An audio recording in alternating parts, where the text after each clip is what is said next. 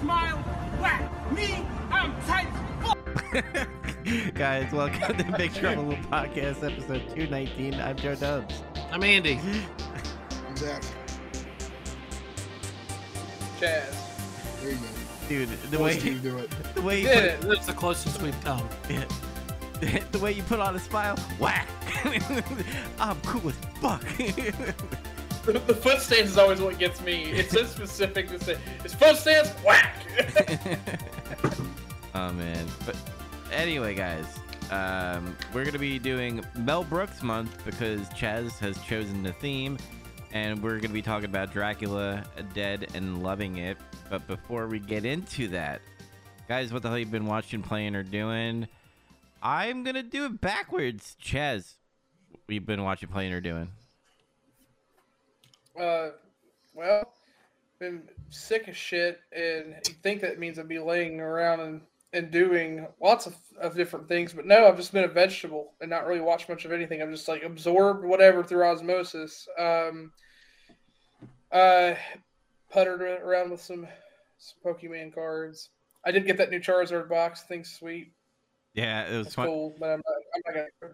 It's funny because ahead. on Facebook, I was like, hey, I'm just going to drop this link in here because I know Andy and Chaz have been playing Pokemon, but I knew like Chaz would be Chaz was my mark. So I I dropped the link in there. He's like, I already got that. I thought that was funny. Yeah, actually, yeah, if you look up at the top, see, it's up at the top there, near the Captain America shield. That is the unopened one. That one's just sitting there for a rainy day. I have not opened it yet. The other one I've opened. I didn't get very much in terms of the packs. I mean, the Charizard cards are obviously valuable, but the other stuff not so much. But yeah, I did play at a Pokemon event and I won, so that was cool. But it was like a small little thing, so nothing to brag about. But So you're like Jeff Jarrett going to dojos, just fucking owning children. yeah, mostly, yeah. Yep, nice. Yeah, it's fun. Let's see. I've not played any video games. I don't know what's going on there. I'm like in a black hole of like video game playing. I've just not touched anything lately. I think it's because I'm waiting to just unload on all the games that are coming out in a literal week. But for now I'm not touched anything else really. The occasional Rock Band. Oh, I did actually start playing Pokemon online. With trading card game, mostly because I just wanted to get those cards turned in and see if I could get anything out of it. But that's really it. But I mean, not anything substantial. Let's see. And then I did watch a couple of movies that I can remember that it wasn't in a febrile stupor. I watched Kindergarten Cop. My wife. Yay. I love that movie. Which... yeah, it's a good movie. It's strong 90s vibes. It's great. But hilariously, she's just been wanting to watch it for a while. And we finally had a chance. We sat down and watched it together, like a little date night after our daughter went to bed. And I don't know. I don't remember ever watching that movie start to finish, at least for a long time. I remember just knowing clearly what it's about and watching all the more well-known scenes or something. But it was fun. And then I learned that there is a Kindergarten Cop 2, which is the direct sequel. It is the spiritual sequel, which came out in 2016, so 26 years later, and it stars Dolph Lundgren and Bill Bellamy. So they are deep in the tank. Yeah, I have yet to watch it, but that will be happening soon. So I remember the part. No, it's not a tumor. Mm-hmm. Yeah. Girls have vagina, boys have penis. That is also a thing that happens. No, the big Arnoldisms in that movie are you eating other people's lunches? Yeah. Stop it! Yeah. Are you eating other people's lunches? Yeah. I always love that. He's And just then like it's not shaking too the child, then he just like drops all the food out of his mouth. And to give it the Arnold vigor, why are you eating other people's lunches? Stop it! He gets so aggressive, and the kid just lets it fall out of his mouth. Yeah, but It's pretty funny. Other than that, anything else? Nah, just work sucks. That's about it. Yes, work. Work, boo, play EA. Yeah, that shining saying, "All work but no play makes us a dull boy." Anyway, All work and no beer make Homer go something something, or make Homer something something. Zach, what about you? What the hell you been watching, playing, or doing? Let's see. I got Bayonetta 3. Been playing it. I'm like a few hours into it. It's fine. It's good. Jennifer Hale does fine as Bayonetta. It's a natural fit. Sometimes I can't. You mean even that tell. professional voice actress was able to fill that role? Yeah. That's crazy. Yeah, she earned her $400. I or mean, whatever she look, arbitrarily made. some people might get bothered by. Look, she did it for casting exposure, okay? Yeah, Sure. It's pro bono. Trying to derail what I'm saying. I'm being like objectively critical here. But I'm sorry. We're Yeah. messing with you. I don't even give a shit about that. I'm like over it anyway. But let's see. They do a little bit different stuff with the gameplay this time. Where it's kind of like, did anybody play Devil May Cry 5? No. Not 5. God damn, y'all are sorry. Anyway, I thought they were bad got to after it. 3 or something. I never really got the No. final word on that. I heard no, five was they're good. the only one that's No. bad is DMC. Fucking Oh. avoid that. Yeah, that remake was just weird. Oh, and 2. Although, Don't play. yeah, Don't Devil play May 2. Cry. Yeah, Devil May Cry 2 is a very bad game. It's 1, 3, 4, and 5. I haven't got to play 5 yet, but I've heard good things. Are you talking about like the system, how it's like you change like the style of how you fight? No, there's a character they added in 5 called V, and his combat style is very different from the other 2 characters, which Mhm. they try to make Nero play a little differently from Dante in that game, like even more. But Mhm. V's thing is he summons demons and uses them to attack the other demons. And that's kind of what they do in Bayonetta a little bit, except that she can still do all of her stuff. So it's like they mashed those 2 ideas together and didn't take anything away. In both instances, it makes me think about Shin Megami a little bit. I guess. But They're like, how can we make Bayonetta more accessible to large audiences? Well, people like Pokemon. Let's give her demon pets. you don't catch demon There it pets is. though. You just get them. You get more from playing the game. But You wouldn't just catch demons. I mean, they're demons. They're just there. I mean, you catch demons in SMT in Persona. That's what you do. But and it did it before Pokemon, by the way. Anyway. Yeah, But, I'm trying not to get ripped off. I'm trying to get sued. it might make the game a touch easier for some people though, because it's like you can control these big demons and fuck people up, but you can't. You're vulnerable while you're doing it. So if some other monster comes around and attacks you from behind, you're gonna get hit. Oh, like she stands stationary while you're controlling a demon or whatever? Yeah, Oh. you have to. It's kind of like a risk okay. reward thing. But So she can't break yeah. concentration. yeah, pretty much. And let's see. I've started to get ready to play Resident Evil 8 Village again since the DLC came out, but I haven't really gotten that ball rolling yet. Took a lot of time to install it and update it and download everything, and even downloaded Reverse in the attempt to go ahead and try to play it because that thing finally fucking dropped. I can't even play it because I don't have PSN subscription right now, so it's like fuck. So, You ain't missing a lot anyway. yeah, I'm hearing Is that like a squad shooter or something? no, that's the big versus game. It's where everybody's just like a free for all thing. It's you fight people and you could choose any character, and when you get shot, you turn into like an enemy, pretty much. Yeah. That's kind of interesting. I've heard some people say it's okay. I've heard some people say this is fucking the shits. I don't know. That sounds about right. I have watched 3 more movies. I've watched VHS 2, VHS Viral, and then I watched Hocus Pocus 2. And VHS movies got better. I like the second one is significantly better than the first one. Viral is interesting. They try to do a little bit of different stuff. It doesn't feel like found footage as much in that one, but it's like instead it's just like a bunch of shorts. One was like about some guy who got like Harry Houdini's fucking cloak or whatever and said Houdini abandoned using it because he was scared of it or some shit. And he's turning into like a legit magician. He can fucking teleport and throw fireballs and shit. Badass.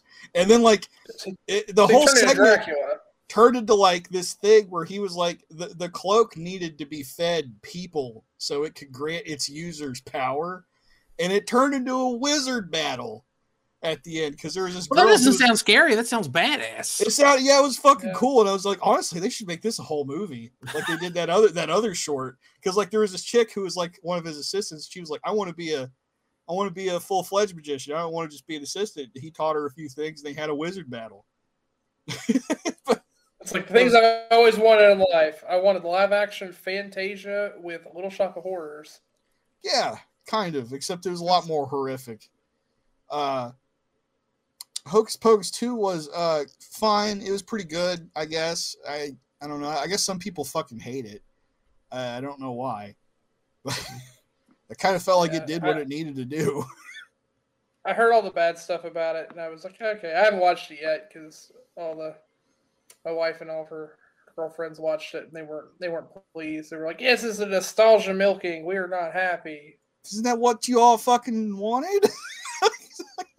I wanted them to reinvent Hocus Pocus.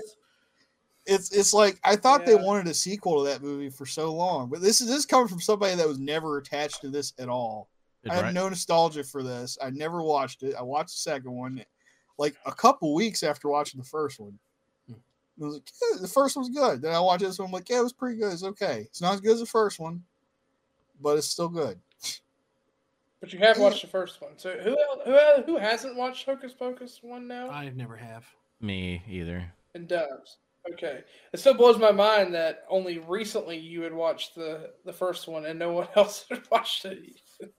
It's a good movie. Went through my whole life not seen it. I also saw an interview with Paul Morgan-Stetler, a guy who was in an FMV game back in the day, Phantasmagoria 2. I think the first one's more popular than the second. Yes. But he did an interview with Noah Antweiler, the Spoonie one, who dropped off the face of the earth like fucking 6 or 8 years ago. And it was weird. Like, I was like, holy shit, is this real?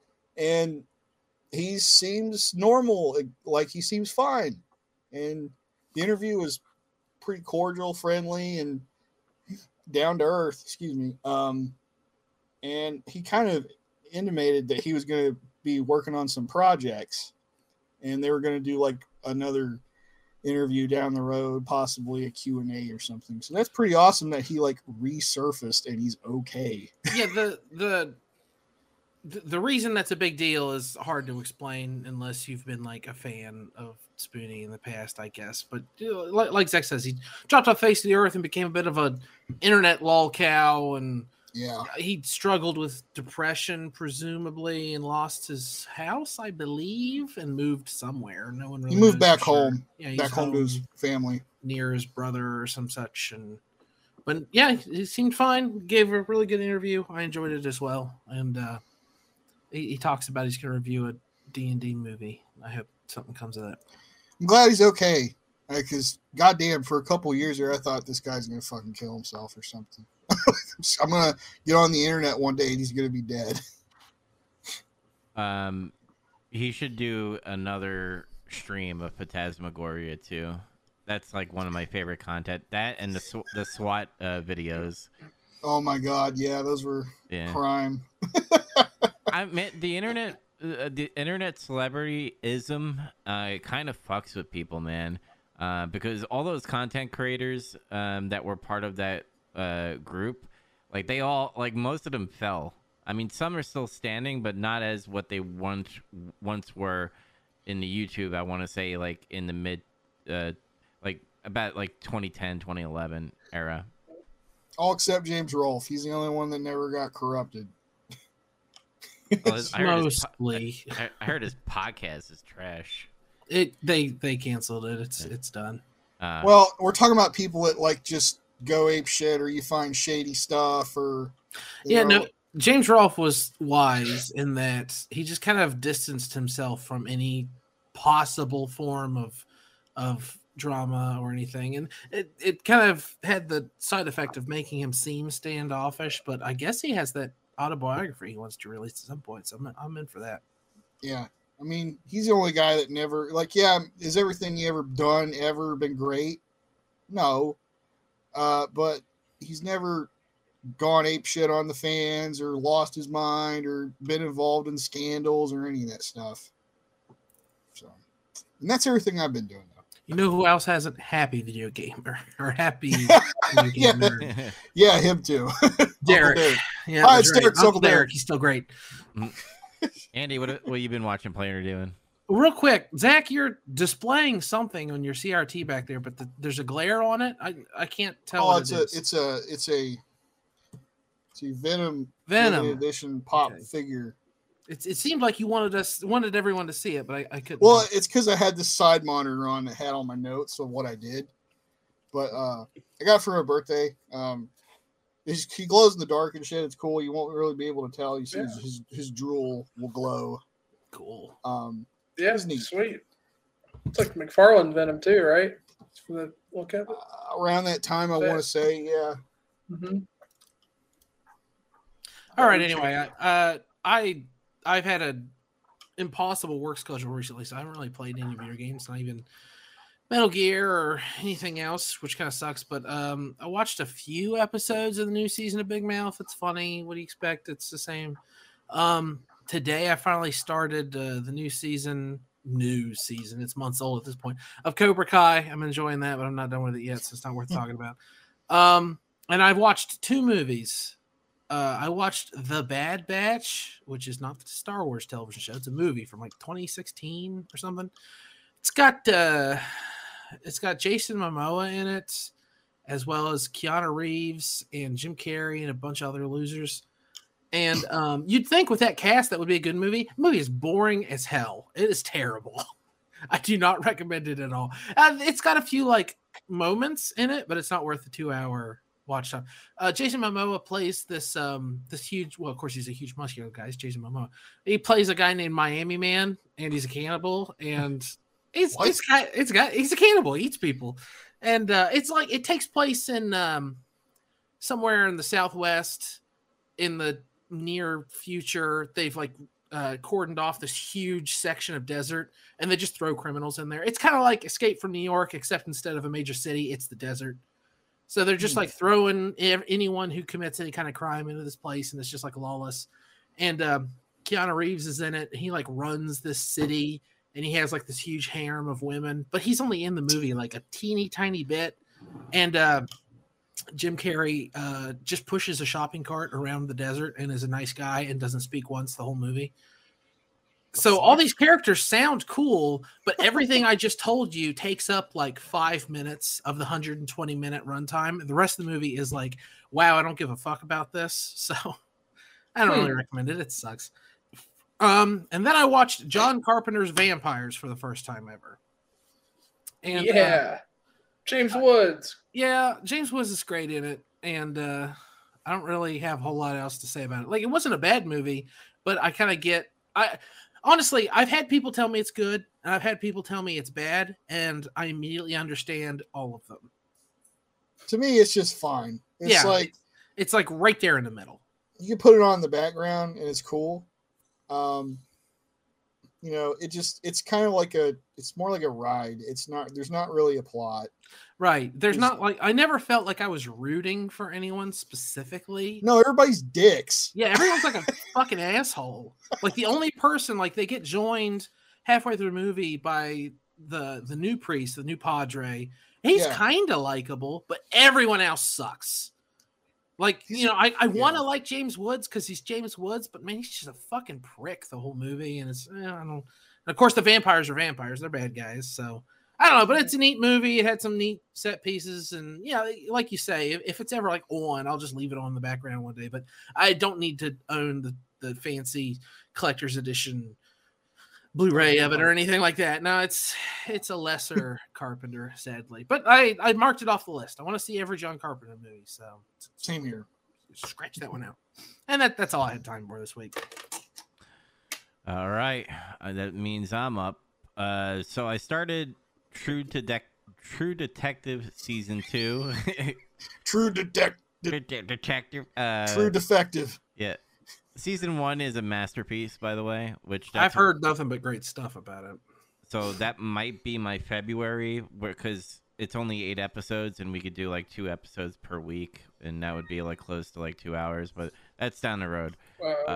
I'd be cool with that. I haven't watched that since the original, like when it came out, and it's some good stuff. There's a lot The of season 2 had a different cast completely, right? Yeah, Colin Farrell's in it. He's like this angry cop in this one, kind of like what Matthew McConaughey's character was, but like an asshole.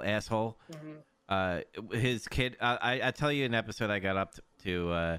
It's not a spoiler, but it's funny. He goes up to this guy's house because the guy's son in that house bullied his son. So the kid comes out. He's like, "Go get your father. I'm gonna go beat his ass in front of you." So he beats his father's ass in front of him, and then he turns to the kid. He said, "You make fun of my kid one more time, I'm gonna butt fuck your father next time." What the fuck? Yeah. What a fucking alpha move! Yeah. It's like, I'll show you how to sex with your dad if you Yeah. touch my child. Yeah. I only do that to teach you a lesson. I have relations with women. That means you Same. gay. I just caught that too. Sneak that in. So yeah, I mean, I'm enjoying it so far, but I've heard this is the weakest season because there is 3 seasons. And by the way, that show is like an anthology of like true crime shit, pretty much. Kind of like a Black Mirror where everybody is their own director and writer. So other things I did: Silent Hill 2 Beaten. I didn't get a good rating though. I got a 6 out of 10 stars. Oh yeah, who won you guys' Silent Hill off? I think we're just doing this for fun, but where are you at, Zach? If you want to know the truth, is I haven't played it for weeks because I experienced a technical difficulty in my setup that bothered my autism, and I refused to play it until I got it fixed. Okay. That's scared. He was scared of the fog. My fucking autistic justice. my sound system was being shitty, and I got mad, so I bought a new one. I guess that'll solve the problem. Well, it was a cheap fucking 2-channel stereo receiver, like a Pile or something. That's not really a great brand, but I needed something in a pinch, and I bought it, and it did okay until I've noticed it's kind of, you hear like some weird bleeding and feedback, but on that game especially, I noticed it really bad. To the point where I was like, this is fucking unplayable. I can't play this game like this. So I stopped and I bought like a Pioneer stereo system from 2007 and had it shipped here. Nice. I Yeah. still want you to finish it and see if you can beat my 6 stars. I'm pretty sure you will. But Okay, I'll try. But keep going. Yeah. I'm done with Resident Evil 7. So the next time we do our Nemesis Project podcast, we'll get into that. Cool. The DLC, I won't go into deep detail. It was okay. Like, I had fun through all of them. Yeah. I just wish that like when Capcom does DLC with story, like they actually put fucking more focus on it. And I've been hearing bad things about Rose, but that's for another time as well.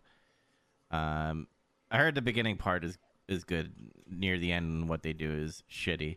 But anyway,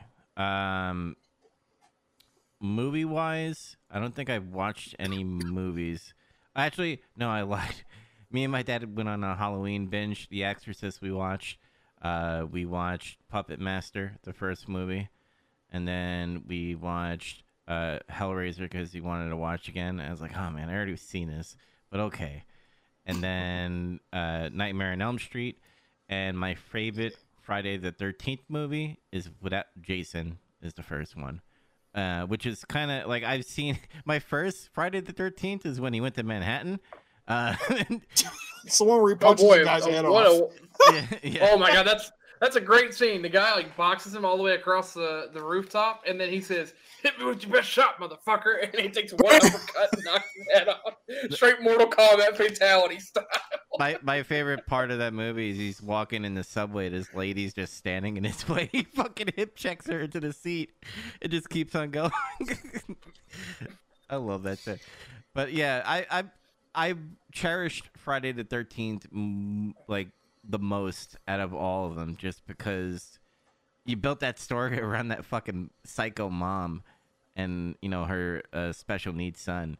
So yeah, that's all I've done. I mean, it was kind of a neat concept because they went that whole, like you talking about like the timing and stuff. You have the slasher film, but it turns out it is just some crazy lady that's doing all of it. But then they get you at the very end. It's almost like an ingenious thing. It's like, oh, there really is like this kid, and then it's like, wait, was she really doing it all, or was he involved at that point? But then it goes off the rails with all the nonsense. That's the same thing. I got a quick addendum to make. I forgot something that I watched. I watched Terrifier 2. The movie that everybody was saying it made everybody sick and they were throwing up and they were having to go to the fucking hospital and shit. What is it? Terrifier 2. Terrifier. Oh, yeah. I thought you said Chairfire. I was like, what? I heard Chairfire 2. Chairfire 2. Okay. No, I guess it's just a trick of the mic or the internet or something. But no, Terrifier 2. And I didn't expect it to do anything like that to me. I'm like super desensitized to like fucking gore and shit. And oftentimes I think it's funny. I don't know. But it was people need to do an autopsy. I guess. But it was good though. The first Terrifier is good. It's just a slasher, except this clown guy is a fucking psychopath who enjoys fucking with people's guts and killing them in really gruesome ways. This one had a cool synthwave soundtrack. It even had like a band in it. I recognized Boy Harsher, which is like more like a dark wave band. It's fucking cool. I liked it. I think they left it open to do a third one, and Chris Jericho was in it. They advertised that, and like the whole movie went by. I'm like, where the fuck is he? I didn't see him at all. There was like this whole end sequence that it was like the credits start, and then they show like another sequence for like a few minutes. He's in that sequence. But pretty good movie though. Yeah, no illness happened. That's good. I want to end, and this is gonna sound weird because I watched a lot of YouTube videos about True Detective season 1, so like fucking Matthew McConaughey has been on my mind. So I had a dream the other night. Did he give you a Lincoln? No, but it was kind of close. Did he become your football coach? No. Did he buy weed off you? No. All right. All right. You'd be a lot cooler if he did. Did you get convicted of murder because you killed someone? And it was a hate crime, and he defended you in court. No, not the Lincoln lawyer. Well, which one? Not that either, but whatever. He did that a couple times, but yeah, go ahead. Yeah. So I'm like at an Applebee's. I don't know why. Of course. Naturally. Yeah, as you do. Where dreams happen. I walk in, I go to the bar area, order a Jack and Coke, and then out of nowhere, Matthew McConaughey comes up, beside me. And we started talking about dirt. He's like, you know what I like about dirt? I like the ones that are clay. And a nice color, nice dense. And he's like talking about, I'm like, okay, cool. I like dirt too. And he's like talks about different dirt. He's like, I've been to the Sahara Desert, and that dirt is cool. And Have you seen the movie Sahara? Yeah, it's a good movie. I like it. Yeah. But he like named all the dirts, and then I woke up and I said, "Wow, I did not have a gummy before bed. This is fucking wild. This True Detective." You didn't even get to the part where you made out with him. Yeah, I fucking Yeah, I sucked his dick. It was He great. fucked. He beat him up in front of his son and fucked him in the ass to show dominance. That's what he did.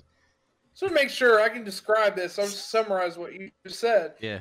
You had a dream about being in an Applebee's and having a legitimate conversation with Matthew McConaughey about the different forms of dirt and the dirt that you like Mm. in a lot of detail. That's What does That that means and drugs something. are bad. What is Drugs are bad. what it symbolizes that? Like what is I- happening? I- Am I gonna die? Am I No, going- you need to. I think you need to get into gardening. I think is what that's about. Oh shit! You got Fuck a it. green thumb and you just never knew it. World War III's happening. I need to learn how to grow. Fuck. Fuck. Yeah. Yeah. He's actually telling you to get ready. We're going to Mars. Gonna have him a Mars dirt. Anyway, guys, let's get into some Mel Brooks Dracula, Dead and Loving It. So, Chaz, I got a question for you. Why did you pick this as the first movie? Great question. Okay. Yeah. So I had 3 reasons for picking this movie anyway within my list because I actually don't like this movie that much. It's okay. Spoilers, but we'll get to it. I picked it for 3 reasons. One, the transition from Halloween and us being somewhat fresh off of doing the other Dracula stuff, I thought was relevant. And we have a mutual friend who, for not a very long time, but for a brief time, argued at a party that we had about how this film had the best, or not the best, but the most accurate adaptation of Bram Stoker's Dracula. Mm, That was the argument. Not that it's the best one, but it was the most accurate, like, to the book. even that So- one's in dispute now. I can't confirm. Well, and I wonder too because I don't feel like it fits either. Now that I went back and watched it because it's been a while since I watched this movie. I've only watched it. This is the second time. The second reason I chose it is because this is often regarded as the worst movie that Mel Brooks directed. So I thought, well, we're going to start with the bar being very low because I think that's just an interesting dispute. Actually, that's 3. 2 was The Friend. 1 was Halloween, and then the third was that. Sorry. So I split mean, that into 2 things, but I don't want to jump to the end. This movie I didn't like it that much. I don't know which one I like less, though. This one or 12 Chairs. It's definitely one of those. One of those is the worst Mel Brooks movie. so the 2 films, if you Google and just pull up any like bullshit thing someone comes up with, like best or all of Mel Brooks's films ranked, yada yada, they'll go through all their lists.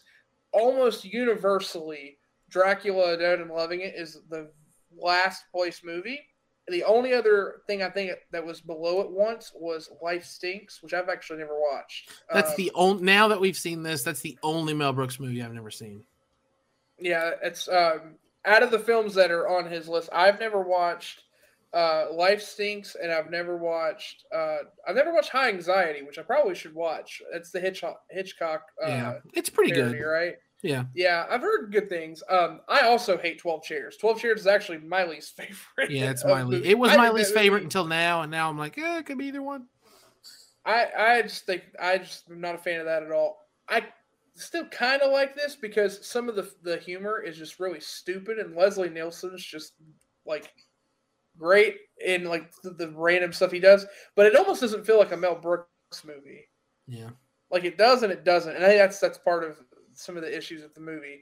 I mean, we don't have to beat for beat with the story with this. I think this is an easy thing to talk because we spent an entire month, if people were following the show and listening, talking about Bram Stoker's Dracula. It is pretty to a T what the Bram Stoker's Dracula films are, but they add the whole point of this is that it is that humor parody. It's Mel Brooks' twist on it to have little jokes in it throughout. But effectively, Renfield comes to be a solicitor, comes to Transylvania, goes to the Carpathian Mountains, finds Dracula. Dracula turns him into his minion.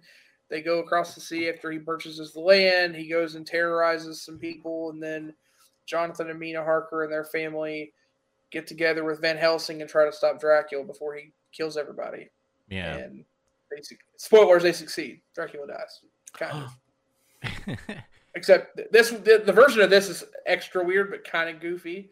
with the whole the bat animation with Leslie Nielsen's head on it. It's just, I love that part. That I dig. I do too. But that's what I like most about this movie is that there are a lot of people that really criticize this movie because the stupid is like, oh, this doesn't belong here, and it gets all this lowbrow like criticism. I actually like that because it's taking the piss out of it. It's just funny.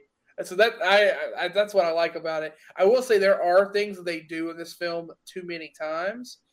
Like they're very similar jokes, and it's just the classic Mel Brooks thing. It's like to make a bad pun about something and be too literal with what's said, but they do it a lot.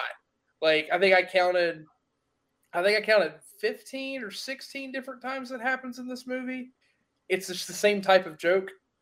So I think that is something that's like, okay, it happened a few too many times, but there are some funny things. One of the lines that I love in this, I always come back to it though in general, is the scene with whenever they are first bringing Renfield to Dr. Seward, and he's like, oh, so-and-so's having a conniption fit. And he says, oh, give him an enema. And the guy's just like, what? And he says, yeah, it'll make you have a sense of accomplishment. I love that. I remember hearing that in medical school, and that is a hilarious thing to hear anyway. All psychiatrists always make that joke. I remember going to so many different lectures, and that gets brought up, like, oh, this is how we treat people. We just give them an enema to make them feel better about themselves. But then, of course, he keeps the joke going, and he wants to fix everything with an enema in the film. It's great. When Renfield runs away, no, not another enema. Yeah, not another. Well, to me, it's even better. Like his own daughter is like having this weird affliction he hasn't figured out. He's like, just give her an enema. His go-to is. You think an enema would help? Yeah. Yeah, it's his go-to. It's like I flush him out. But yeah, it's there are some things that are humorous. Throughout the film, but I think there's some diminishing returns because they do play on some of the same jokes. Another one that I like it, but a lot of other people don't enjoy it. The back and forth between Dracula and Van Helsing when they start talking the Moldavian. So I included my name. That's like one of the funniest parts of the movie. I think so too, but there are people that don't like that. Where he's always like, you always have to have the last laugh. He always, like even at the very end, whenever the film's over, and he lifts open the casket and yells the last word. It's like, you petty piece of shit. Just let it go. I didn't think it was that funny, for the record. Yeah, I liked it, but a lot of people don't. I think that's the problem. Is if you don't like some of the little stupid bits in the movie, then you probably just hate this movie. If you like it, then you're like, it's okay. Yeah, like, this isn't a good movie. The beginning didn't feel like a Mel Brooks movie. Like I got annoyed right away when he was in the town. And he was like, "It's a little freaky." I was like, "Shut up." Yeah. I agree with Dubs. This didn't feel like a Mel Brooks movie, basically until just about when Mel Brooks turns up. Yeah. Really, when Mel Brooks comes, he was kind of like who was the other Van Helsing guy that we said once he showed up in one of the Dracula movies? It was it Anthony Hopkins? I think it was him, right? I guess. Yeah. I don't know what point you're trying to make here. What I'm trying to make is when this Van Helsing came in, I got interested in the movie with Mel Brooks. Oh, that's right. You didn't. Yeah, I forgot. You didn't like Bram Stoker's Dracula. You were like the only one that didn't. Your opinion doesn't matter, so we're gonna ignore that. Cool. Yeah. I will say wow, that harsh. I will defend Dubs in this. I think I get what he's saying. I know. I'm joking. Version, but really, though, the Coppola version was a different take. But it was intentionally a different take. Like they did some backstory that was cool and a little different. But then, like what you're saying, it doesn't really start to spin the wheels in terms of what the story is until Van Helsing's involved. I kind of get that. And I liked it. That's different. But this film, though, it does not at all feel like it. But immediately when they introduce Van Helsing and he's in the autopsy thing and he does a 10 out of 10, that is, okay, Mel Brooks is on screen. This is a Mel Brooks film. It helps a lot. Like there's a few kind of funny, like when Renfield cuts his finger and he's like comically bleeding all over the place. I laughed a little, but it still didn't feel Mel Brooksy enough for me. Yeah. The first time I laughed, feels like the first time I actually laughed is when he came to the castle. And then there's Leslie Nielsen up the stairs. He's got the funny wig, like he's making fun of Bram Stoker's Dracula, and he's like, takes it off. Takes it off. The children of the night, what a mess they make. And that bat takes a shit on the steps, and he slips on it. that got a legit laugh out of me just because I didn't expect that to happen. I was like, oh, okay. And then they don't really do that kind of comedy anymore. Not that I say, that's the only comedy that makes me laugh, but it was just like, damn, that was that came out. No, of nowhere. it's that dumb, like it's the what's his name now? It's the David Zucker like airplane Naked Gun type of comedy, which is not bad. It's just a different thing, and almost in the same vein, Mel Brooks fits in it, but it still doesn't feel like it has Mel Brooks's like humor. Like Mel Brooks is usually a little more witty than it's being as superficial or topical, I don't know this for sure, but I feel like watching this movie, I can pick out the bits that Mel Brooks himself wrote, because this movie had 3 or 4 screenwriters, and they probably all collaborated. And it wasn't like you always hear that horror story of like so and so wrote it and then the studio took it and gave it to someone else. That's not what happened here. I'm sure they all just contributed and horsed around and made this script. But I feel like there are certain scenes where it's like, oh, Mel Brooks wrote this part. I'm sure of it. Mm-hmm. Yes, yeah, you can very clearly tell whenever his touch is on it. I still don't really know what it means for something to be a Mel Brooks movie yet, because I've only seen one so far. Yeah, you'll be able to triangulate it once we watch another one of the good ones, because you've seen Young Frankenstein and you've seen this. And that's why I started with this. Go ahead, Dubs. Oh no, I was gonna say the way you'll know Mel Brooks humor is a Jewish man from New York humor, and I can't explain that because it's Mel Brooks. I believe Mel Brooks is from New York, and he's also Jewish. And I don't know, I feel like I kind of know what you're. Yeah, I kind of get what you're saying. I think. I like saying this. You're gonna know what I mean, I think, but it's gonna sound really non-PC. But I don't mean it in that way. It's an endearing thing. Mm-hmm. It is Jewish barbershop humor. Yeah. Does that make sense? Like it to me, it does. It's Jewish barbershop humor, but that's not a bad thing. There's only Jewish in the sense that. What were we saying, Andy? Oh, there's some kind of like a mathematical.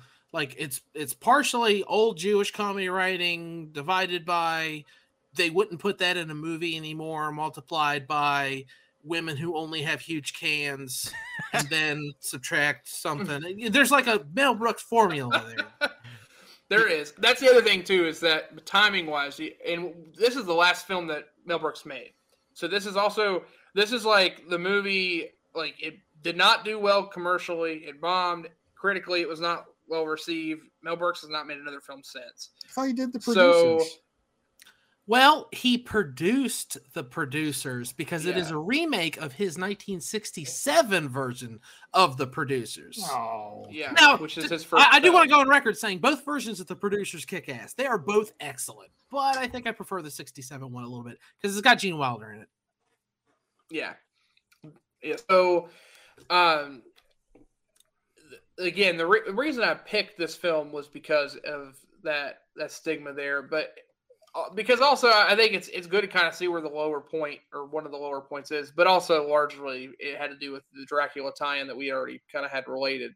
But yeah, you're going to be able to see as we watch more of the films that he does, specifically what his particular blend of humor is, and be able to pick out things.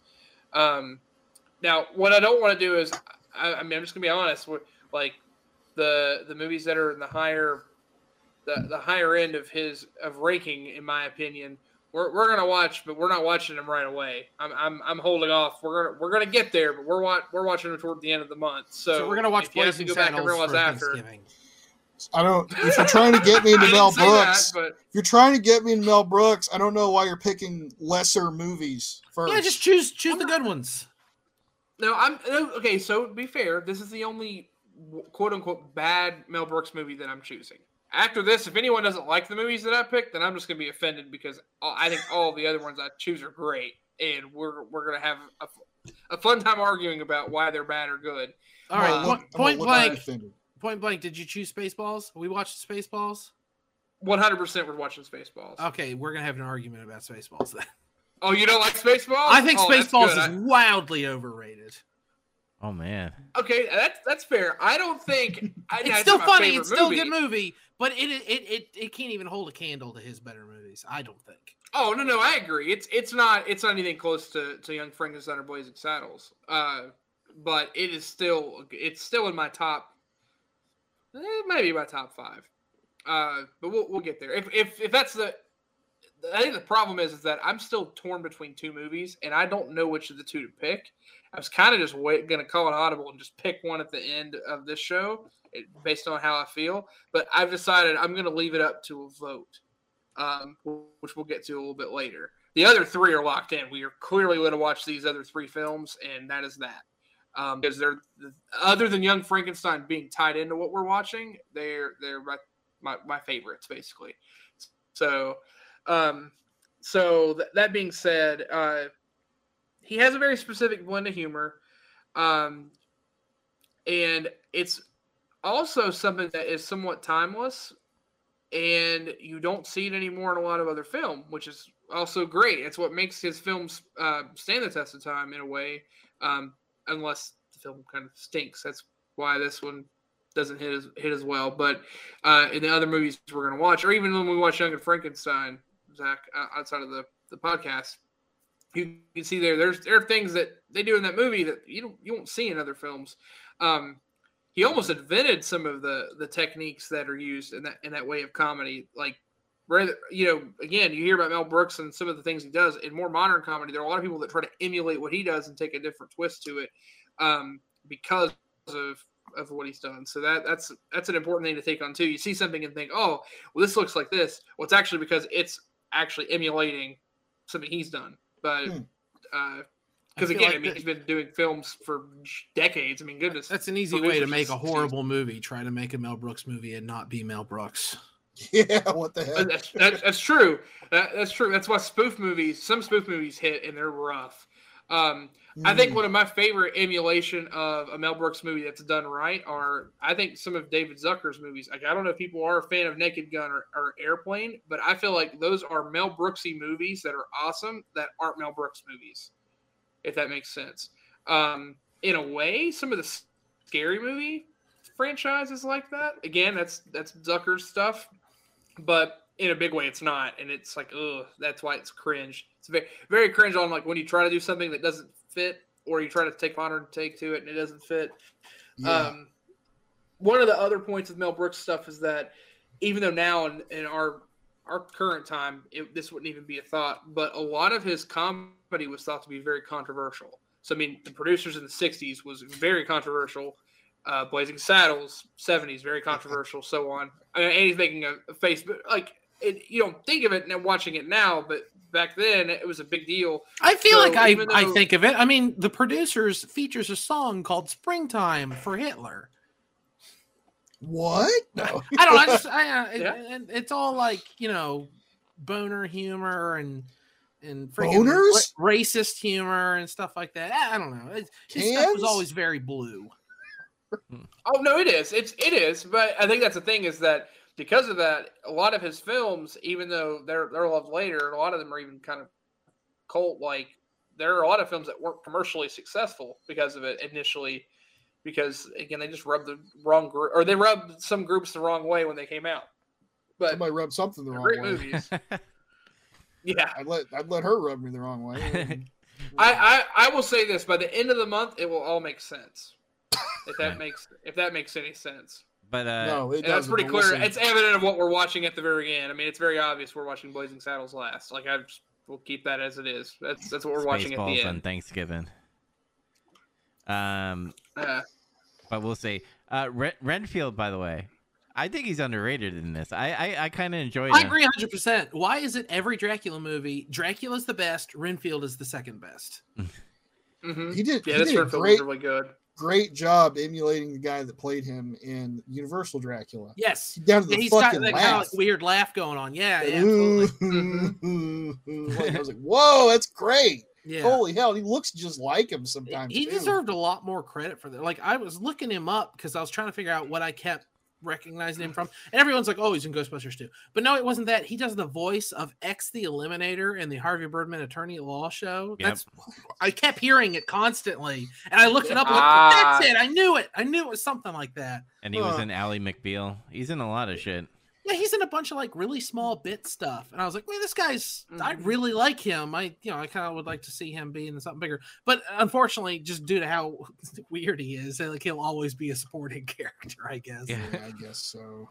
Yeah, but my favorite part in that is when he's trying to sleep in Count Dracula's castle, and the Dracula babes are like rubbing their bodies against furniture. He's like, "What are you doing? What are you doing to the furniture?" That's a good line. And Leslie Nielsen, like, I will say, when him and Mel Brooks come together, they're like Hulk Hogan and Macho Man, the Mega Powers. And they're awesome, especially when they're doing the last word bit. Like, it seems a lot of it, they're just doing it on the fly, and you could tell. And Leslie Nielsen, when he's by himself, I always think of Naked Gun, where he's like, you go to sleep, you go to the window, and, like, you get that stuff. That seems good, too. Yeah. I mean, I would kill for Leslie Nielsen to have been in one of the really good Mel Brooks movies. God damn it. That would have just... And yeah, it's just like it just did not work out. It's so sad.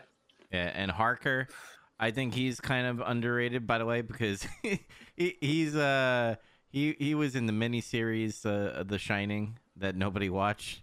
The one that's more based off the book or something. Yeah, one of the more that is more accurate to the book. I don't even remember who was Steven Weber. Yeah, Steven Weber. Yeah. He looks familiar to me, but I can't recall ever seeing him in anything. He didn't look familiar to me. He was in the show Didn't Wings. he was in Wings? Yeah, he was in Wings. Whoa. I never Yeah. saw Wings. It's I haven't funny seen when any you of this said the shit. show Wings, I was like, what? And then Wings, if I remember right, Wings is a spinoff of Cheers. Is that right? Yeah. Yeah. Oh, Yeah. Wings? Yeah. I didn't know that. I knew Frasier. It's fucking was. weird, right? Yeah, and Frasier. Yeah. But Cheers is one of like the most random things. There's like 3 different spin-off shows that are within the same universe as that show. And then when you learn all of those things are together, you're like, wait, those are in the same universe? the Cheers So, yeah, Wings and cinematic Frasier. universe. The CCU. the guy who played Harker in this, Sorry. he had a couple good lines too. Like I like the thing where they're at the play and he was like, I enjoy going to these plays. There's passion and romance and feeling, everything that I try not to do in my own life. Talking about like that British Victorian era repression shit and Yeah. Oh, they touch on that the whole time. It's like, I will not touch you. I really like when what's her face is being controlled. She's a vampire now. And she's coming on to him, Mina, and he's like, "But I'm British." Like he's just doesn't even. "Oh, yeah, he's yeah, British." It's like, what the fuck? I liked when they were in the room, him and Mina, and then she was like wanting him to touch him and shit. And he's like, I can't, no. And then like her father breaks in. He's like, what are you doing? I let you in my house. You eat all my food. You're touching my daughter after you've been engaged to her for 5 years. Can't you wait, you pervert? No, I know that was funny too. This is probably dumb because again, there's not anything behind it other than just being like just stupid. It's very superficial. Yeah. But whenever they are going to kill Lucy, and he's like, "No, you stake her." And he's like, I can't bear to do it. No, you have to do it. It has to be a loved one. Like, bullshit. Like, clearly it does not have to be someone that he loves. And he I goes only up in liked the her. corner, Close enough. That's enough.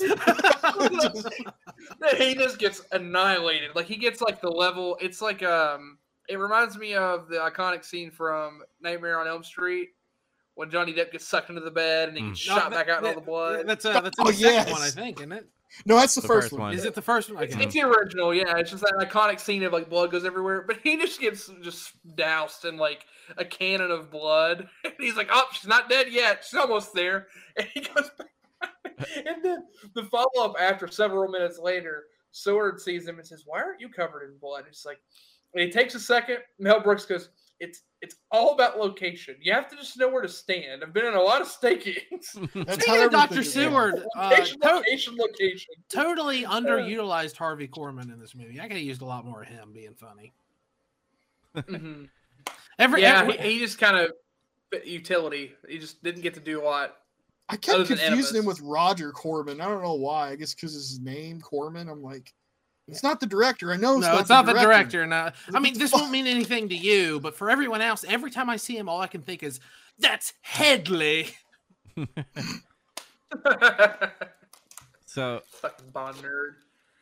I gotta admit, like another Renfield scene is when they catch him and throw him back in the loony bin, and they're like, "Oh, we're gonna do this plan where we let Renfield out and go, get follow Dracula."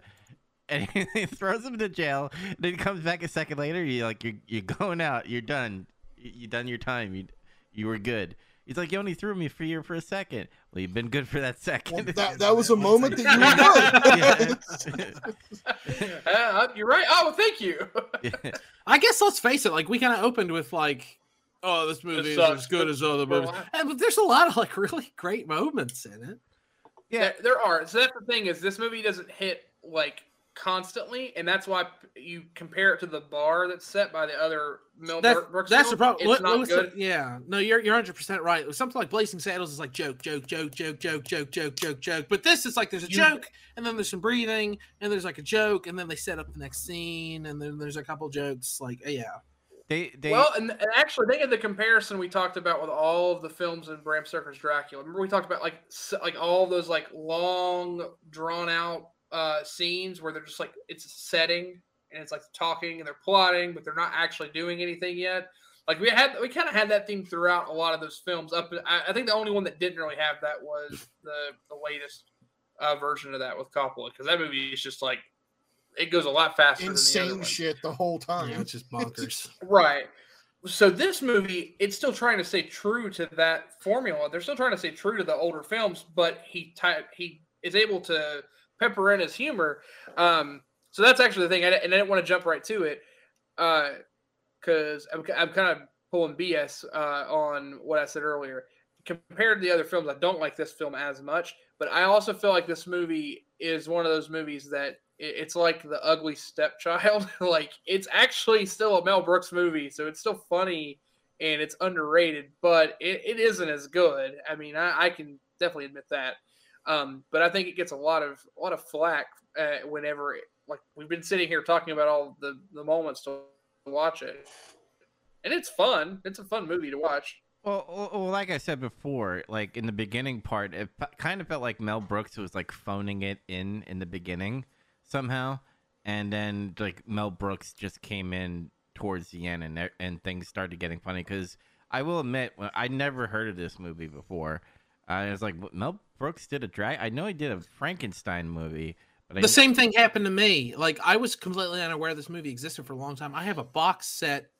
People watching the video can see it sitting here in the back that has a bunch of his movies, but it's missing Spaceballs, Life Stinks, The Producers, and this. And I was aware of the others just kind of coincidentally, except Life Stinks. Life Stinks and Dracula Dead and Loving It, I didn't even know existed for like 10 years. Mm-hmm. And then later I was like, oh, there's two Mel Brooks movies I've never seen. One of them's Dracula. Yeah. I think a big part of the reason this movie suffers is because it's an adaptation of Dracula. I think I don't know, like it's the most faithful adaptation of the book, presumably. That's what I've been told. But Oh, great. it shouldn't have been. It's a lot more faithful than I thought it would have been, Mhm. but it's not the most. Yeah, Enough so said. I want to hear that. Since that was one of the reasons I picked it up. What do you all think about that? Because clearly you're arguing the other. So what do you think is a closer adaptation to the book than this? Honestly, the Universal one's pretty close, and Francis Ford Coppola's is pretty close too. It's just he goes fucking crazy in it and makes it very stylistic, and They add some Gauche. stuff too, I guess, right? they add some things too. They embellish a little, but I'd argue one of those two, probably the Universal one.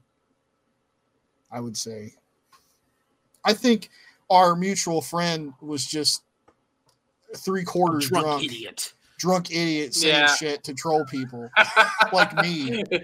You knew it would bother me. Drunk history version of saying it. My opinion is the Universal is is probably the most accurate or most faithful, and this movie is an homage to that as well. Anyway, right? Yeah. Like this movie, that's what this film is. So like it makes sense that it's very close to that.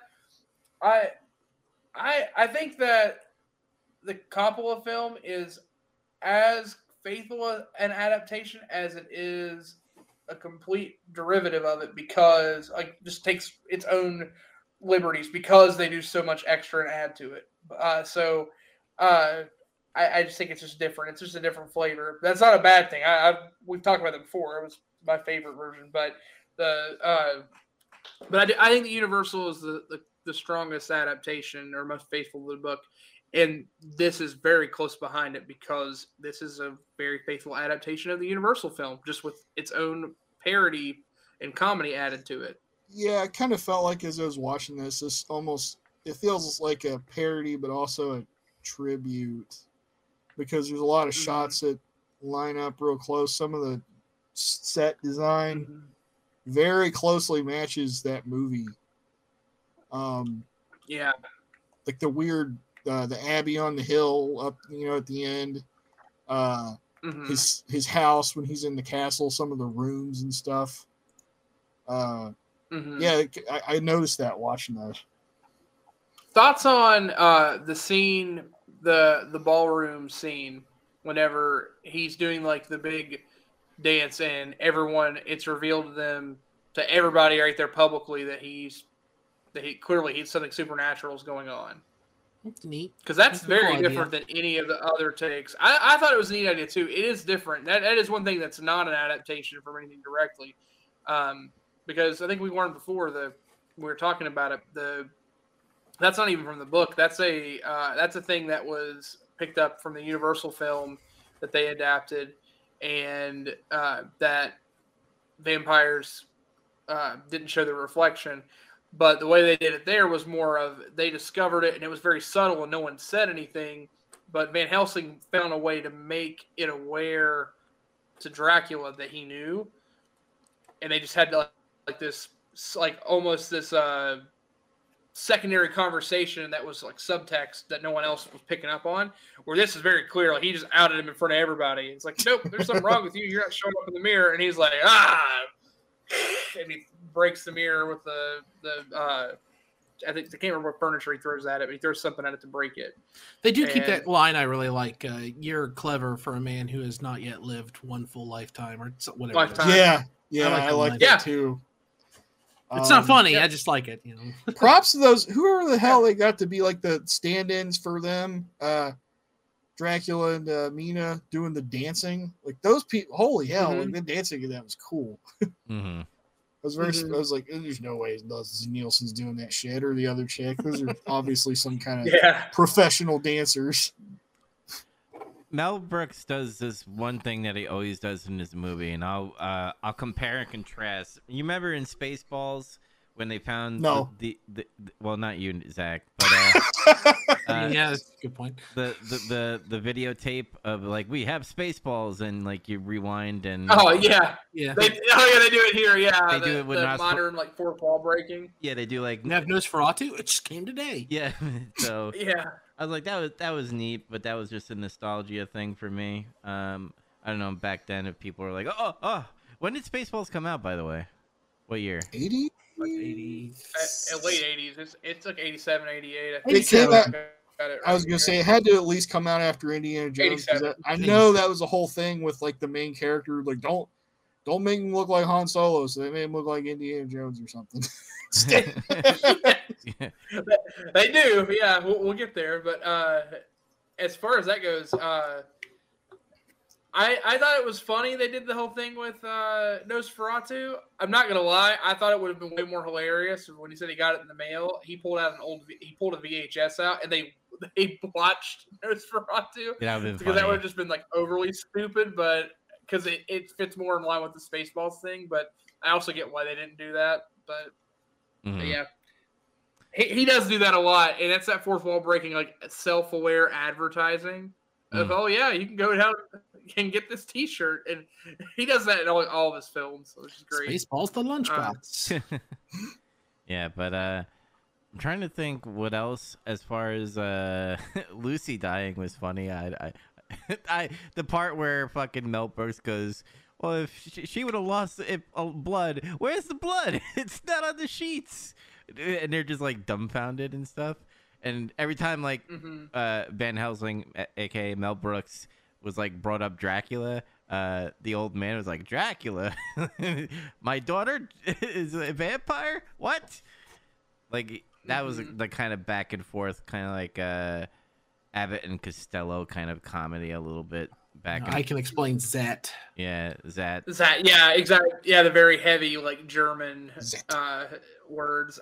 You can explain that, and then they didn't realize it, but later they talk in dialogue.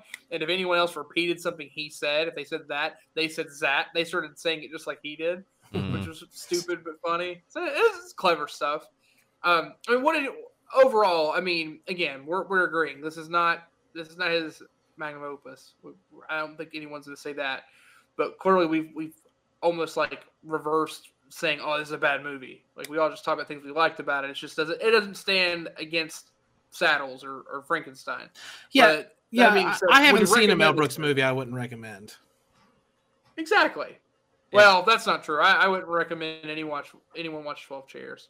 I think you could watch it once. It's interesting because it like deals with the Russian Revolution, and it's got an interesting kind of framing mechanism. But if I had to choose between this movie and all of Amy Schumer's stand-up comedy, I'm watching Dracula. So, I mean, I actually. Is that a compliment or an insult? Because it doesn't seem like. Well, I kind of gave it a half compliment for this movie. I will give this credit to Dracula Dead and loving it. Like, I went into it negatively because, you guys talked about it negatively. And then also, again, me not into comedy, even though I know Mel Brooks is great and he has great movies, but I've never heard of this movie before. So, like, in the beginning, when, the whole throat thing, I was getting annoyed. I was like, is this how it's going to be? I'm going to be watching Dracula with all fucking shitty jokes. Then it turned around. Like, when Van Helsing came in, I was like, all right, this is a Mel Brooks movie. And then there was some parts that kind of coasted a little, where it gets into the Leslie Nielsen comedy, where it's, like, overdone too much. Like, sometimes he hits, sometimes he misses. And then I go, all right, can I get to the next scene? And that's why I said Renfield was underrated, because every time he showed up, my ears kind of perked up, and I was like, I had full attention. So I appreciate that. So, in my opinion, I recommend this. It's probably a one-off if you're out of all Mel Brooks movies and you need to watch one more. I guess watch this. Yeah. This is one of those movies that it is actually good to have a little expectation, because if you have the expectation of I've watched other Mel Brooks films and this is going to be great, and you watch this, you're going to be disappointed. But if you just want to watch a movie that is solid and it's funny, this is a fine movie to watch. So that's part of the reason I think it was good that you had low expectations. Because if you went into this thinking it was going to be like the other films, then you would not have been happy. So yeah, so clearly I'm going to say I recommend it. I think it's definitely worth watching, especially if you are a fan of Mel Brooks' stuff or Dracula or any of the others. So, and just in general, it's a solid movie. But I wouldn't say it's going to be mind blowing or anything. Andy, what's your take? You recommend? Yeah, I recommend. You kind of already said it. Oh, that's true. Yeah, you already kind of made that line of you haven't watched a Mel Brooks film, you wouldn't recommend. Yeah. All right, no, Zach. Definitely worth watching. What's your takes? Yeah, so you've watched Young Frankenstein, which I know we didn't actually rate or anything, but now that you got to go deeper into the tank with Mel Brooks, what do you think of this movie? Do you recommend it? Yeah, it's okay. I could give it like a light recommendation, I guess. It's pretty fun. It's pretty funny in spots. Not as funny or entertaining as Young Frankenstein is. It's not even close. Yeah, you kind of get by on this. I think more is like, hey, how much do you like Dracula? You want to see Mel Brooks take a stab at making fun of it? you could probably sell it more based off of that than being a Mel Brooks movie. And yeah, You don't even know what that means yet, though. I know. That's the thing. I don't even know what that means. So, Yeah.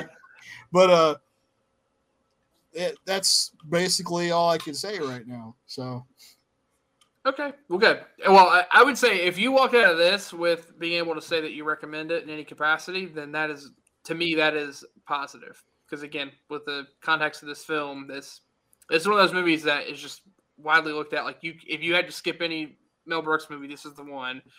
And I think it's very unfair for this movie. It's underrated, but so we got 4 more movies to watch. The 3 of the 4 are locked, and I've already locked what order we're watching them in. So that's set, and I'm not going to reveal any more than that. It's very obvious what some of them are, or I think at least one of them is. I have had a hard time choosing for the next one. So the 2 films I am between, and I've went back and forth, are History of the World Part 1 and The Original Producers. It has been a while since I've watched either one, but I really enjoyed both of them. I've more recently watched the newer take of The Producers than the old. The Producers is kind of good if we're going more for the history of Mel Brooks, because it's the very first movie that he directed. But History of the World is, in my opinion, a little funnier. Yeah. History of the World Part 1 is definitely the funnier of the 2. But if you need like a more comprehensive look at Mel Brooks, it would be The Producers. But it's not like it's I guess we'll watch The Producers like it was with Dracula Dead and Loving It. It's a good movie. Oh, it's hilarious. Yeah, it's a great movie. Yeah, exactly. So they're both really funny. So I was gonna leave it up. There's 3 of you. I'm gonna leave it up to a vote just to see, because Zach's like, I don't know either one, so I'll watch. I'll vote for whichever. But I wanted to see what you all thought about that. Those are the 2 films that are up in contention, and I'm honestly split. If we can't come to an agreement, I'll flip a coin. That's kind of where I'm at. Zach, which one we choose. for your, just because all you know is the title, The Producers is about 2 producers in New York who figure out if they make a play that bombs, they can actually make more money back due to some weird tax bullshit. So they're trying to make the worst Broadway play ever made. And History of the World Part 1 is literally just about Hitler. Yeah. History of the World Part 1 is literally just a bunch of short vignettes of periods in history. Ancient Man, Moses carrying the 10 Commandments, Roman period, the Inquisition, and it's just like slapsticky gags. Yeah.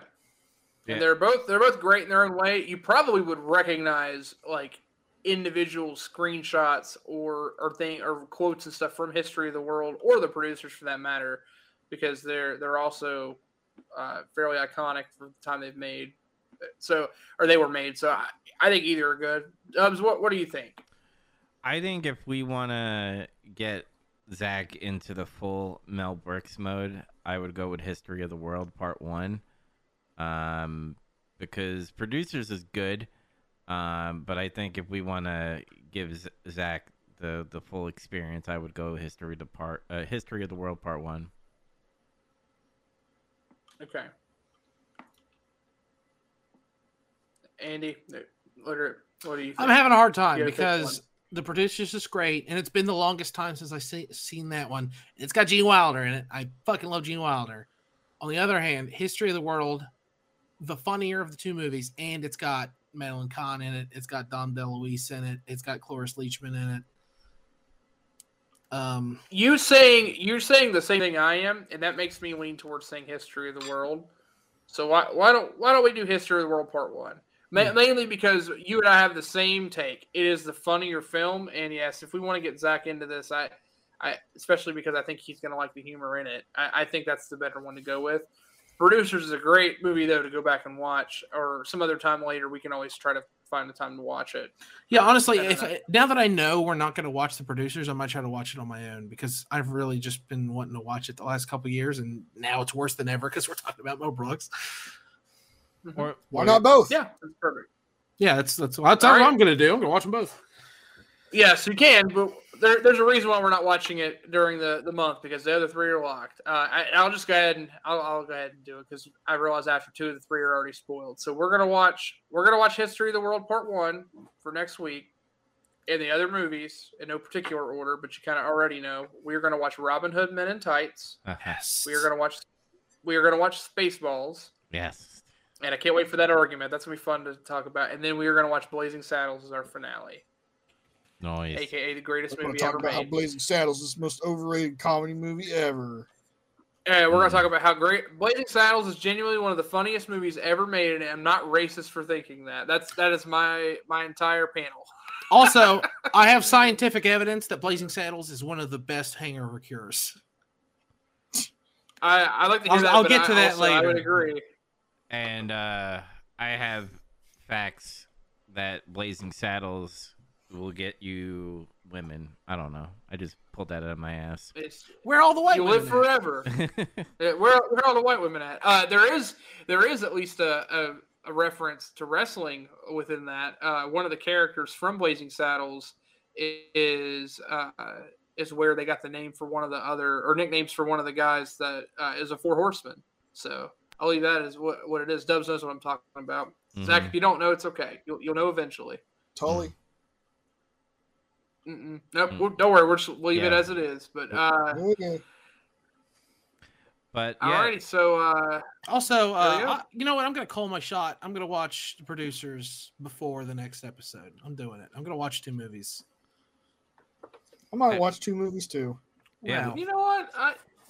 I'll do it too. We'll it'll be a sidebar of what's this movie? yeah. Well, we'll do it when we do the what the hell you've been watching, play, or doing. We don't have to do a full review. We just talk about it real quick. But Bonus. but remember, History of the World Part 1. Watch that for next week, and we'll talk about it. And then we'll, is that going to be an argument? I don't think that's going to be an argument. I think we're going to be talking about a lot of funny moments. So it's probably going to be more of a positive episode, even though we ended this movie on a positive note too. I think this was more of a let's find the things to seek out to make it look better because it's like, oh, okay, well, there's a lot of faults and things get. We're not going to do that about any of the other movies. The rest of the time we're going to be talking about hilarious ass movies.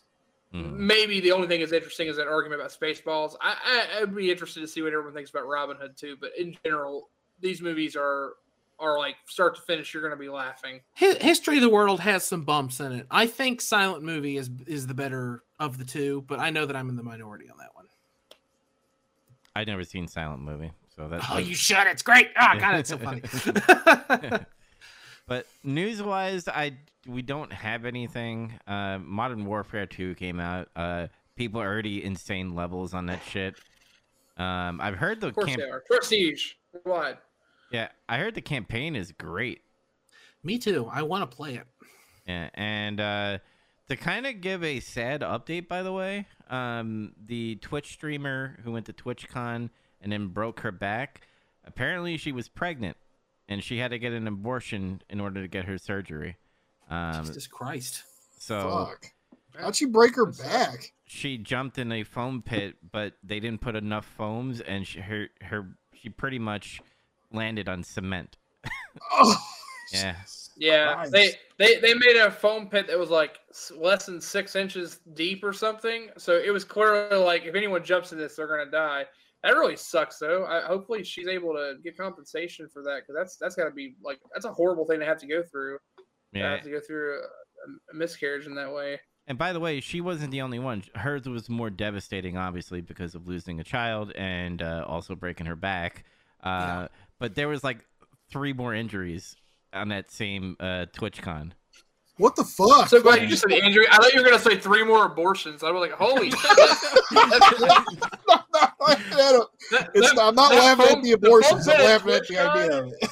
That foam pit at TwitchCon aborted more children than all of Texas in one weekend.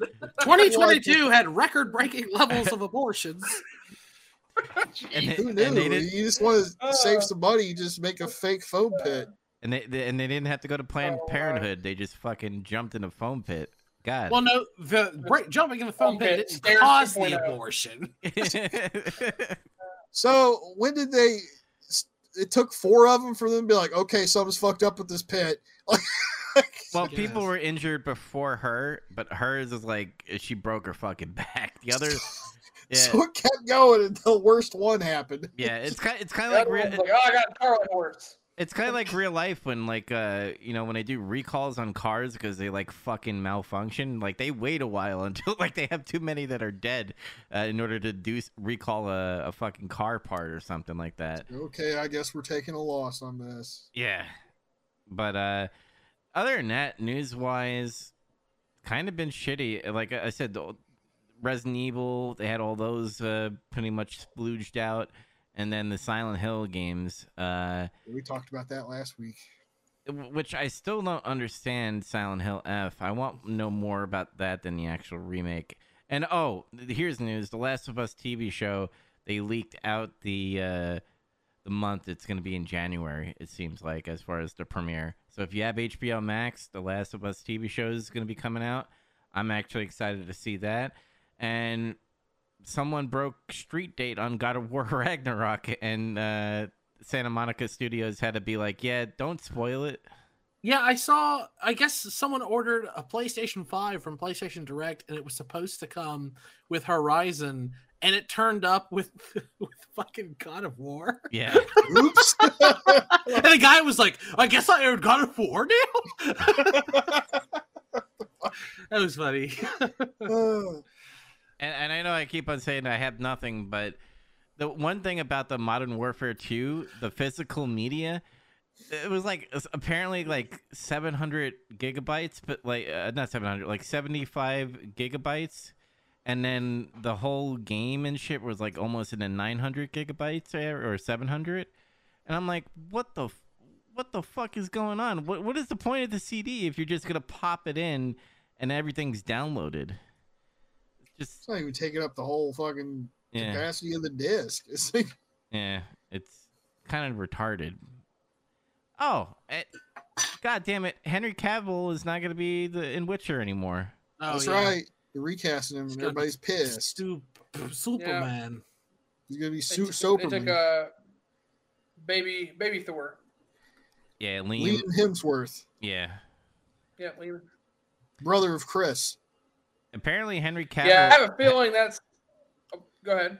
I was going to say, Henry Cavill is such fucking... He's a nerd because, like, when shit started getting bad with the lore, he pretty much said, yeah, I can't do a next season of Witcher. Yeah, I found that really much. interesting. I haven't watched the show, but someone put a bunch of like headline blurbs all next to each other over the course of the last several years, and then like some text from some articles. And basically, he was like, "I only want to do this if we stay faithful to the books. I love the books." And like around season 2, the original author, was like on set, and he remembers hearing people making fun of the source material. And then they were like changing stuff, and Henry Cavill was like, "This isn't what I wanted. I wanted it to stay true to the original." And then the last one is like, Henry Cavill has left The Witcher. It's like, well, he fucking told you. Why are you being assholes? What's fun with Hollywood making fun of like source material or disrespecting it and shit? I don't understand. Yeah, I mean, he made it clear, like, he doesn't hate Zack Snyder, but he's like, yeah, I don't like Zack Snyder's Superman. Like, that's... Like now it's gonna be James Gunn's. So I guess there's some news. James Gunn is gonna run the stupid DC nonsense. That's pretty interesting because I think he could do it. Actually, a pretty. I hope he like stays with the vibe I guess of Superman, but he could do it in a comical way. I guess I don't know. I don't know if it's necessarily would be a lot of comedic tones because, like, I don't know the new Suicide Squad movie, it was pretty funny, but it also had some pretty serious moments at times, or like character moments that were like, whoa, you know? Mhm. I think We're guaranteed 2 things with James Gunn. Go ahead, Andy. Sorry. Oh, I'm getting a delay. I was just gonna say, like, as far I know he's an excellent producer and filmmaker and whatever else, but I'm really worried that this is just gonna make DC exactly like Marvel. It's gonna make everything have like pop music, and everyone's gonna behave like they're in college, and everyone's gonna be smart, quippy, smarmy guy, and it's gonna make. I'm sorry, who said that about Marvel recently? Where everybody behaves like they're in college. Yeah, I saw that. I saw that too. That's why I said it just now. I can't remember who said it. And I was like, hey, I kind of see what they're getting at. Oh, Yeah. it was God damn it. James Cameron. James Cameron. That was it. God, I was like, big director whose name I can't remember. James Cameron said that. But anyway, like, they'll probably be very good, very competent, very money-making, entertaining movies. But, and, you know, I didn't like the DC movies so much. I didn't really watch a lot of them, though, so maybe that's on me. At least they were different, and now I'm worried they're not going to be different anymore. Now I'm worried it's just going to be more Marvel, but with DC characters. I mean, not necessarily different in a good way. Like, a lot of the movies are, like, overly dark and serious to the point that it's like, okay, get over yourself, edgy, stupid. Yeah. I think at least depending on if he has enough say in it, the films are going to have two guarantees. There's going to be some humor, which is actually, I think, a good thing because of how dark some of the films are. There is some light that's needed. I really enjoyed the latest version of the Suicide Squad because it still was a good story and there were still some good beats in it, but it had that light tone throughout. The other thing is that James Gunn's just really good at picking a soundtrack for a movie. That's what I was going to say. So Pop, the music every is gonna movie's be going to have a good. pop soundtrack. Well, I wouldn't necessarily say a pop soundtrack. I think he does a good job of finding a theme or tone for one thing or another, but I think the music's going to be good for it. But I agree. If he makes everything the same, it's not going to be great. That'll just depend. I mean, I'm just depending. I'm curious how they're going to transition anyway, because Black Adam has been a divisive thing. Like, some people are like, oh, it's great. It's like, I think it's done decently well commercially, but I've read very mixed stuff on it. I haven't personally heard of anyone going to it and watching it and liking it or disliking it, I guess. I haven't really heard anybody that's seen it yet. But from what I've read, some people are like, oh, this movie's really meh. And some people are like, oh, it's all right. So I don't know. Have you guys watched it yet? I haven't had a chance to go see it yet. No. Yeah. I've just heard that people are popping for Henry Cavill, which I am too, because out of every superhero that needs a trilogy, like a fucking good trilogy, or at least tried a trilogy, is fucking Superman. You know, when Superman Returns happened, I was excited, and then it just fell. And then Man of Steel happened, and I have beef with fucking Zack Snyder, so I just didn't like it that much. But it's starting to grow on me, the Man of Steel. But Justice League, Superman, that whole sequence that he does in that, I just didn't care for. But if you get a good director of it, would you want to see John Williams do a Superman score? I thought they got the original theme back. I saw something about that. Oh, I don't know. I didn't see that. No, I saw something like, oh, the original theme, it's part of Superman, so we got it back or something. I don't know. Mm-hmm. That's cool. Yeah, but other than that, I think that's all the news. Any last words, guys? I have one tiny piece of news that everyone's going to think is stupid, except maybe Zach. In 1995, Sega announced that they were going to release an adults-only FMV game called Sacred Pools. I don't know. It's some like weird space future bullshit. The Earth gets destroyed and you go to space. It doesn't matter. It was going to be adult-oriented. It was maybe going to be adult-only. And they spent $2 to $3 million on it, and then it disappeared because it was 1995 and it was an FMV game. And they're like, God damn it, we can't release this. And it's been lost for since 1995. Lost media. It turned up like very recently. Some guy who worked as a tester for Sega had a copy of it just like sitting around. So he gave it to the right people, and they have got it online. Sega in 1995 had produced versions not just for the Saturn and the PC, but for the PlayStation. They had a PlayStation version going, and no one really knows the full story behind what the hell's going on with that.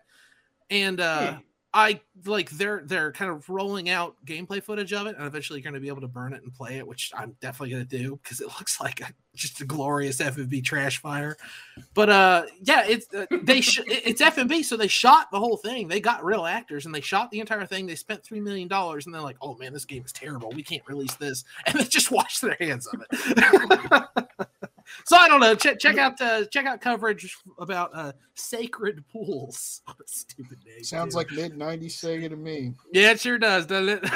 It sounds like something mid-90s Sega would do. Hey, we're gonna make I'm really an adult-only intrigued game by also for the PlayStation. Never mind. We're not gonna do that anymore. That's what intrigues me is like what negotiations were going on there because timeline wise, that's like the same time Nintendo and Sony are trying to come up with a deal and get the N64 PlayStation type of hybrid or whatever. There was a brief. That was in the SNES period. That came and went by the time 1995 rolled around. Was it not 95 when that had just ended? Philips they got just made the PlayStation. Philips got the shrug at CES in 93, and then Sony was working with them from then until like 94, 95, and then Nintendo was a douche about it and just kind of dropped right out of it. And Sony was like, "Well, we spent all this time. I guess we'll fucking make a game console." I found out somewhat recently, I think within the last couple of years or something, that Sega had a brief flirtation with Sony about the PlayStation. It was talked about internally. I think Tom Kalinske was somebody that really pushed for it, and I think Japan. They talk about it in Console Wars. Yeah, in Japan, I think some people considered it over there. They're like, "Nah, fuck them." So that was why they were developing it for PlayStation. It's implied somewhat in Console Wars that Sega Japan didn't want to do it because it was Kalinsky's idea. Of course, he did a really good job and talked to all the right people, and they had all this great technology that would have helped with the Sega CD and the Saturn a fucking lot. And they were like, "No, we don't. Sega America never has good ideas. We don't want to do that." Yeah, they didn't do anything good. But anyone who's interested in that stuff, read Console Wars. It's great. It's very eye-opening about that kind of thing. God damn. Mm-hmm. Talk about cutting your own nose off to spite your face. Yeah, it's 1995 Sega. Is there anyone more masochistic and self-destructive? I'll tell you what, Jesus Christ. Speaking of habits and behaviors, stores, go buy them. Whoa. Speaking of egos and spiteful things to do to hurt yourself instead, you guys should check out Thursday. We're going to do our podcast on wrestling, get some color. We're talking about Raw, right? Raw dogging it. Right at the end of the month. We are exclusively Raw dogging it the rest of the year with the exception of WCW pay-per-views. Yes. You guys gave up on WCW? Spoilers. Yeah, that shit sucks. Yeah, WCW Saturday nights are hard to get through. They're painful. Well, that should be the thing most worth talking about from a historical standpoint. Isn't that the most interesting thing? You guys don't have to watch the minutia of every single fight, but the rivalry, it's the rivalry didn't really it wasn't a thing until pretty much the mid 90s. We're still early. 93, shit starts to stink real bad. And the only time I would probably watch some in 94, not saying everything in 94 is fucking trash. There was some gems in there. But you had to get through a lot of shit, and you had to be on drugs to watch some of that stuff to enjoy it. All right. Well, you guys cherry pick the good stuff then. Check out Getting Some Color Thursdays. Also, you can just listen to it whenever you want on any podcast stream. And a podcast of Surpassed Metal Gear should be worked on as far as our second. We're still haven't released it yet, but we're recording some of that, so keep an eye out for that. We got to mention our rebranding of our. Oh yes, so the Nemesis project is going to be turned into a series name only. Our main thing is going to be called Lost in Nightmares because we want to branch into other horror games because. And eventually, Capcom is going to be we're out of ideas for Resident Evil remakes and shit and new games, and it's going to be a stale point in Resident Evil, and we're eventually going to catch up to all those games. I knew It's you the guys way- would do this eventually. Yeah. It's the way of things. I mean, eventually we were wanting to talk about Silent Hill and shit. So it's just, Mhm. this is the natural progression. Yeah, so keep an eye out for that. That will be opening up some series for that. So, yep, new name, Lost in Nightmares, and we actually locked our handle on YouTube. Which, by the way, if you have YouTubes, you now can pick out your own handle name. You don't get that really long link anymore. It's weird because you can do it again because you used to be able to do it and then they took it away and now it's back. It doesn't make any sense. I think what they're doing is they're trying to make it easy to do live streaming because they're going to compete with Twitch soon. They've been trying to do that for years. Yeah, but this time looks like they're changing some stuff because now they have like Tim the Tat Man, Dr. Disrespect, all the big guys, and they're telling them how they're gonna fix the streaming on that. But We'll see. if you want to catch all our episodes here on Big Trouble Little Podcasts and getting some color and Podcast that Surpassed Metal Gear and the Nemesis, everything, the Nemesis Project and everything, make sure you follow us on Apple Podcasts, Google Podcasts, Spotify, Alexa, Amazon Music, all the big ones. And remember, we will see you next week. Peace. Thanks for listening.